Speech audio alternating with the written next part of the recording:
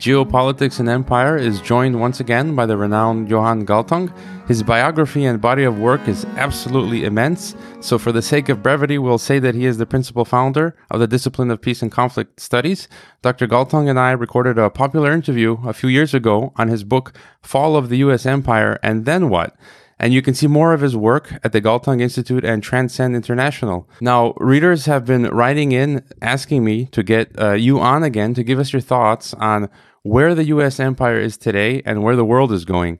Initially, you forecast 2025 as the year about which the U.S. empire would decline, and you've revised that year to 2020. We've begun the year off with a bang, quite literally, seeing a number of internal contradictions of the empire. A deeply paralyzed U.S. political system, the assassination of Iran's general, and a global debt economy on the verge of collapse. You recently wrote for Transcend Media.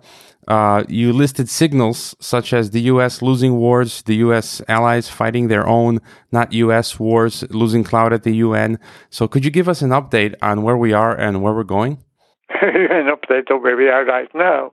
Well, I think if you look at what I said and what happened, that there is some kind of coincidence that somehow I have had some kind of insight in what was going to happen. And you are now asking me to try to use that insight and have a look at what's happening now. Well, I'll tell you what I think is happening. And I may be too optimistic, but I have a feeling that we are heading for a continuation of something very positive, namely parallel, if you will, blocks, side by side, in a kind of passive but peaceful coexistence. And if you don't mind, I like to try to list them very quickly. So the first one is, of course, if we start with the Western Hemisphere, that you have in North America, the U.S. on top of Canada and Mexico. Mexoscan, Mexico, U.S., Canada, with U.S. on top. Now, how about South America, Central America? It's a different kind of cup of tea, to put it mildly. In South America, we have this interesting phenomenon that there is really no country that is clearly on top. They call themselves ELAC, Estados Latinoamericanos Caribe, the states of Latin America and the Caribbean. Nobody clearly on top. Are there somebody aspiring? Well, some people have said that Cuba was aspiring for that. I'm not so sure. Cuba, in general, Fidel Castro particularly, saw themselves as very special. And it's interesting to see that the way in which Cuba has had some influence over other Latin American countries is through medical assistance. And if you now make a jump across the Atlantic, then it's impossible not to mention Islam, which of course starts not exactly at the White House, but at the Casablanca in Africa. And from there, Islam goes on and on and on and on and on, and makes a jump from one island to the other, to the Philippines. And an enormous belt in the middle of the world. So there you have one thing that in a sense is new. And being new, it's of course also being resisted. And it is surrounded by all kinds of prophecies, and being itself prophetic, and itself claiming that it will just expand and expand. What I can say is only this. We are in for something interesting, an Islamic period, and the end of a Christian period, it seems. And that makes one ask, have we had anything like that before? And the interesting thing is that we have. We have, and more particularly, from the very beginning of Islam, and the very beginning of Islam, you date back to the beginning of the 600s. In Mecca and Medina, what had happened was that Christianity somehow receded, but Christianity came back again, and it came back, let us say, from the 1450s or from the 1350s. And in the 1350s, in the midst of the 14th century, we had the Black Pest and terrible calamities. What had happened was that Christianity came back, if you will, with a vengeance. And in 1495, Columbus Cristoforo Colombo, Colón in Spanish, took in possession nothing less than the whole Western Hemisphere, one might say, in the name of Christianity. Was he a deeply religious person? No. Deeply ambitious? Yes. No doubt about that. So here we've had something quite interesting. And what is interesting is to ask ourselves whether it could happen again, that Islam now comes back, and Islam does come back with a vengeance, and it's happening now. Is there a way out of it? Yes, there is a way out. And the way out is very interesting. It's a kind of synthesis of Christianity of Islam into a Chrislam. The two religions are so similar, as many people have pointed out. The only difference being that Christ in Christianity has divine character, whereas the Prophet Muhammad in Islam is a prophet. That's it. Do you see part of this process you said would be peaceful, or would you see it as violent, like what we're seeing, what's happening with Iran, or as well with Turkey's President Erdogan, who is seemingly expanding in the Eastern Mediterranean and North Africa, sending troops into Libya or threatening to send troops into Libya? So is this process, as you're discussing, will it be peaceful or tend toward violent? Could be tremendously violent. No doubt about that. No doubt about it. And that is why I spent a couple of sentences on trying to indicate a way out, a Chrislam, a kind of synthesis as a possibility. And I think we are living the beginning of the violence right now. So your question is very much to the point. Mm-hmm. And then where does the heartland, Eurasia, so what some call the Dragon Bear, Russia and China, where do they fit in to all of this? Because as the U.S. is declining, it seems China and Russia are rising in many ways. We see in Iraq that I believe someone in Iraq, an important figure, recently said that China and Russia could replace the Americans in terms of security. So we're seeing a lot of them filling the vacuum already. So where do you see their place? And we are seeing it this week that just passed by. See the almost incredible that Trump seems to take U.S. with him back to North America where it came from. In other words, he seems to say that we had done what we could, and he seems implicitly to be saying that if they don't like what we try to do, okay, they try to do better, or they will just suffer their own violence. And in the meantime, he disappears into North America. Or so it seems. We will see. We also see, of course, a Jewish upper hand in the U.S., so that if Israel is seen as threatened, the whole power, including the nuclear threat of the U.S., seems to be back to protect Israel. So there we have mighty forces, and I think the coming years will be dominated by them. And would you say the Middle East is the most important focus, or are there other regions? I mean, you already mentioned Latin America, but we have Kashmir and South China Sea and North Korea. I would say that's what you call Middle East, and I call West Asia and North America. You see, it was called Middle East because it was sort of on the midway to the east, if you will. That's in from London. And I don't think we have to necessarily use a London way, a London map of the world. So let us call it West Asia and North America, WANA. I think it's going to play a major role. And be aware of a very important country, Iran. Why is it so important? Well, there is something called the Fertile Crescent, you see. Very fertile, very green, as opposed to its competitor, Saudi Arabia. I think in this, the Fertile Crescent has the upper hand. It's so rich. And it comes there with Euphrates and Tigris as major sources of water. It comes there. What is in the so-called Saudi Arabia? Sand and sand, and once again sand. Perhaps simultaneously we see these financial problems. You talk a lot about inequality And you've mentioned how the US dollar world reserve is giving way to a basket of currencies, and how the US and perhaps world economy has become speculative, leading to this great inequality. And historically, this leads to social unrest and perhaps financial collapse. And so, how do you see among all of this the economy? The US is bankrupt, and the debt seems to be about 40 times of what the US has of financial resources. I don't think it is a viable factor in the whole game. So much for the US. But when I now go to the others that you mentioned, and there were several of them, I think I would pay much attention to the concept of Eurasia that is coming up. And it is a concept that bridges from China to Western Europe. And you could even go on to Madeira, the Portuguese islands, and Azores, the Spanish islands. In other words, an enormous area is Eurasia. And there are those who try to give it a certain unity, and they come from China via Russia.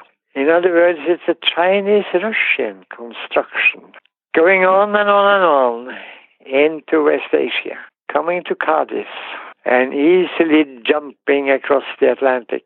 And there they have something dramatic, and that's the tidal water bringing them into Latin America at La Plata, between, where Uruguay, Paraguay, Brazil, and Argentina come together in various ways. Now, in this, what we now see is China coming. And China, with its unmistakable business talent, spreading into what we used to call Latin America. It's a new world, mildly speaking, and very much is happening at the same time. If we go beyond then what you've just described, perhaps in the coming years, some of these scenarios, if we go beyond, you've given lectures and written about scenarios for the year 2050. So that's in 30 years. And you've mentioned that the world in many ways would still look like 2020 in 2050. But that it would possibly be arranged more along a civilizational regional system. Something interesting, I think recently we saw Lukashenko, the president of Belarus, and President Putin of Russia agree to unify their parliaments, which I assume is the beginning formation of the Eurasian Union, like the European. And you've mentioned in Latin America, we have Mercosur, UNASUR, or PROSUR, then the African Union, and so on. You've said that the next evolution would, quote, be the last, that the super region is the world and the super civilization a humanity not yet well defined, end quote. So how do you see then this shift or transition toward this super civilization? Will it be the true end of history?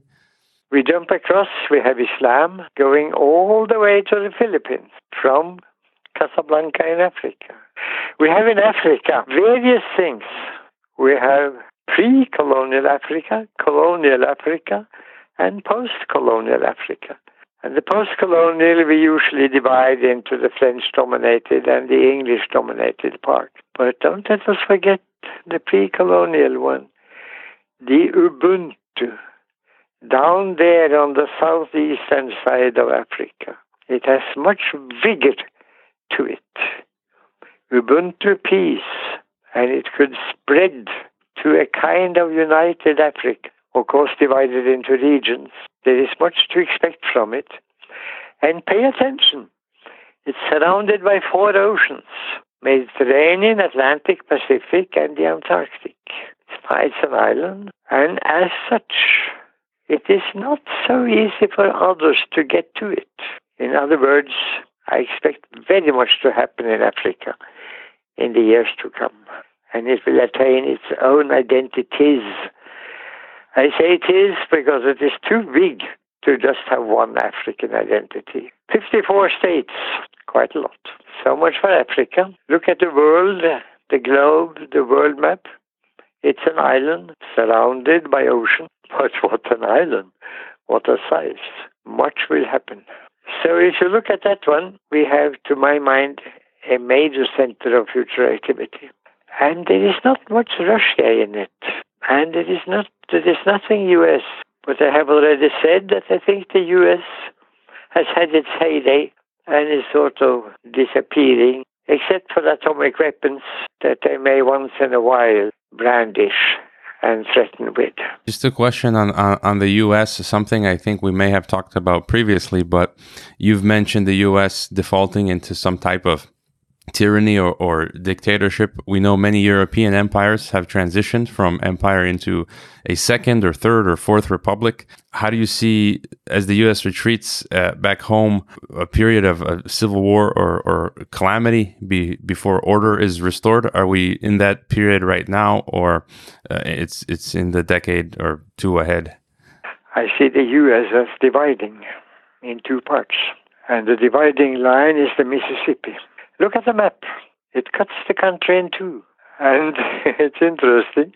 Miss-Issippi or Mrs.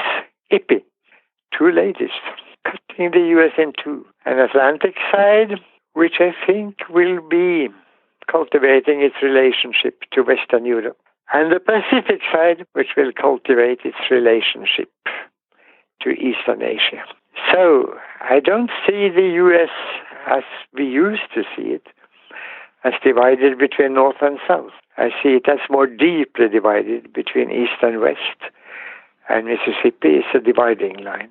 Now, this is, of course, going to be a process, but it will divide the U.S., and the U.S. will not act as a totality, but will be more interested in its Atlantic face and its Pacific face, and cultivating relationships to both.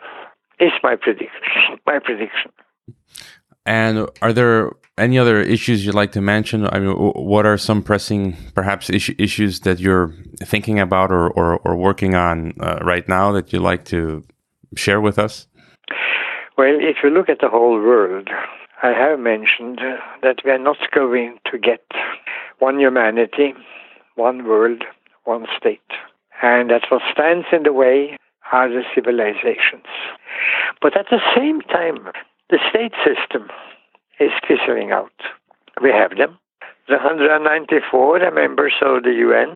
There is Palestine wanting to join. And there are a couple of others on the waiting list. Bring it up till maybe 210 or something like that. But there is something quaint and old-fashioned about it. The regions are taking over. We are getting into a world of regions. I'll mention them very quickly. There is a North American region. There is a Caribbean South American. In Africa, there is an Islamic region. Of course, I mentioned Africa. North Africa is in it, but it goes to the Philippines. There is something called South of Sahara, and in it we have post-colonial, colonial, and pre-colonial Africa. And we have South Africa. And I would predict that the richness of the Africas and the way in which Africa, as I said, in a sense is protected by the four oceans surrounding it, may make Africa the center of the world. And I notice with some interest that those who are making maps of the world, in those maps, Africa is getting more and more prominent. And I think correctly so. Now, there is more to the world than this. There is Russia, and there is India, and there is China, and maybe you should also very much pay attention to all of them. But I would be inclined to say that there is something taking place that was not so easily seen, and that is a Russian-Chinese penetration, if you will, of Europe. It starts to the east of China and jumps into Russia, taking with it Mongolia, which is quite big, and has a southern part, a central part, and a northern part. And then it goes on, and one should see very clearly how they are getting into Europe, starting with Eastern Europe, and how the trains are now rolling from east of Beijing to Cadiz at the border between Spain and Portugal. That's quite something. And these are trains loaded with all kinds of goods, and they are getting in return all kinds of goods from the West. In other words, there is a unification of the Eurasian continent going on. At the same time as the ships, these trains are unloaded. And I mentioned as unloading places, Cadiz and Sevilla. And on ship they go across the ocean, across the Atlantic. Yeah, just I guess a final question. You tweeted a nice graphic that said neither left wing nor right wing, but knowing. We have the news becoming propaganda. Reuters today reported that in the 1960s and 70s, British intelligence was funding Reuters. And you have written about how news has become negative and created extreme negativity and polarization between the center and periphery, which we're seeing today. So could you just maybe comment on, this idea of neither left wing nor right wing, but knowing, as well as the level of media propaganda that we are seeing today that are having a negative effect on people, brainwashing and polarizing people? How do we deal with the media today? I think those concepts of right and left are outmoded. The right wings was standing for private enterprise, and the left wing was standing for state companies and state enterprise. And I think it is so clear that today we have a both and, that the private is using the state and the state is making use of the private. So in a sense, I think we have passed that dichotomy, that use of right and left. All right. Any final thought to leave us with as we go into 2020? We are moving into a world of regions, as I said, and those regions are increasingly civilizational. But civilizations don't easily mix. And there will be a need for some kind of coordination or some kind of way of having them living peacefully together. And here I have a little message. We have it. It's functioning. That's what we have today. We have a multipolar, passive coexistence, but peaceful, of regions that are essentially civilizational. North America, South America, Islam, Africa, with a post-colonial, several colonial, recently colonial parts dominated by France and England, and of course pre-colonial. We have this colossal Islam. We have in Europe something very interesting, the old dividing line, the Alps, and why not also add the Pyrenees and the Carpathians, because it goes all the way. Makes the distinction between Southern Europe and Northern Europe more important than ever. And we have in Northern Europe the people who were protesting, the Protestants. And they were protesting the rule from Rome. And Rome saw itself as Cisalpina, this side, the Roman, the southern side of the Alps. And there was something Transalpina. Well, that something took shape and became, by and large, Protestant Europe, with a mix in Germany, for instance. And that mix has proven incredible constant. Mix of the Protestant and the Catholic. So that when you enter a German town, you will be presented with the hours of the Protestant and the Catholic religious services, hand in hand, next to each other, peacefully. Well, that's not what it looked like in conjunction with the 30 Years' War, 1618 to 1648. But it turned out that way. So maybe one basic thing that's happening is that we are learning better how to make old contradictions somehow become less sharp, blunting them, and feeding into a joint both and. And that is why I use those two words with a hyphen between them so often. But it is both and. We live in a very rich world. And I think it is to our advantage to keep those regions, to have them more clearly attain civilizational character, and then launch on top of that a dialogue of civilizations. This is how we look at love and marriage. How do you look at it? And so on. There are so many questions to be asked. There's so many things to be discussed.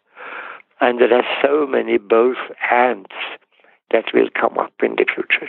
All right, we'll leave it there. You've given us so much to digest. I urge people to go get some of Dr. Galtung's books, some of the very many books translated into, I think, over 30 languages, and visit the many websites such as the Galtung Institute, and you can subscribe to his weekly newsletter that's free, the Transcend Media Service. It's always a pleasure speaking with you. Thank you, Dr. Galtung. Thank you so much indeed. Goodbye for now. Goodbye. I have a feeling we'll meet again. I hope you enjoyed this Geopolitics and Empire podcast and interview. I would like to remind you that our website is geopoliticsandempire.com, and you can sign up for our mailing list that goes out each weekend with the latest podcast and a long collection of important news headlines. It's good to sign up for the newsletter in case we experience censorship and deplatforming. You can help the Geopolitics and Empire podcast by subscribing to and interacting with all of our channels such as YouTube, Twitter, Facebook, Gab, Minds, and Steemit. You can also help us by leaving a rating and review on your favorite podcast platforms such as iTunes, Castbox, Stitcher, Spreaker, and so on. Finally, if you value our work and our mission and would like to see us continue interviewing experts from across the political spectrum, please consider leaving a one-time donation via PayPal or Bitcoin, or becoming a regular monthly supporter on our Patreon. All the links can be found on geopoliticsandempire.com. Thanks for listening.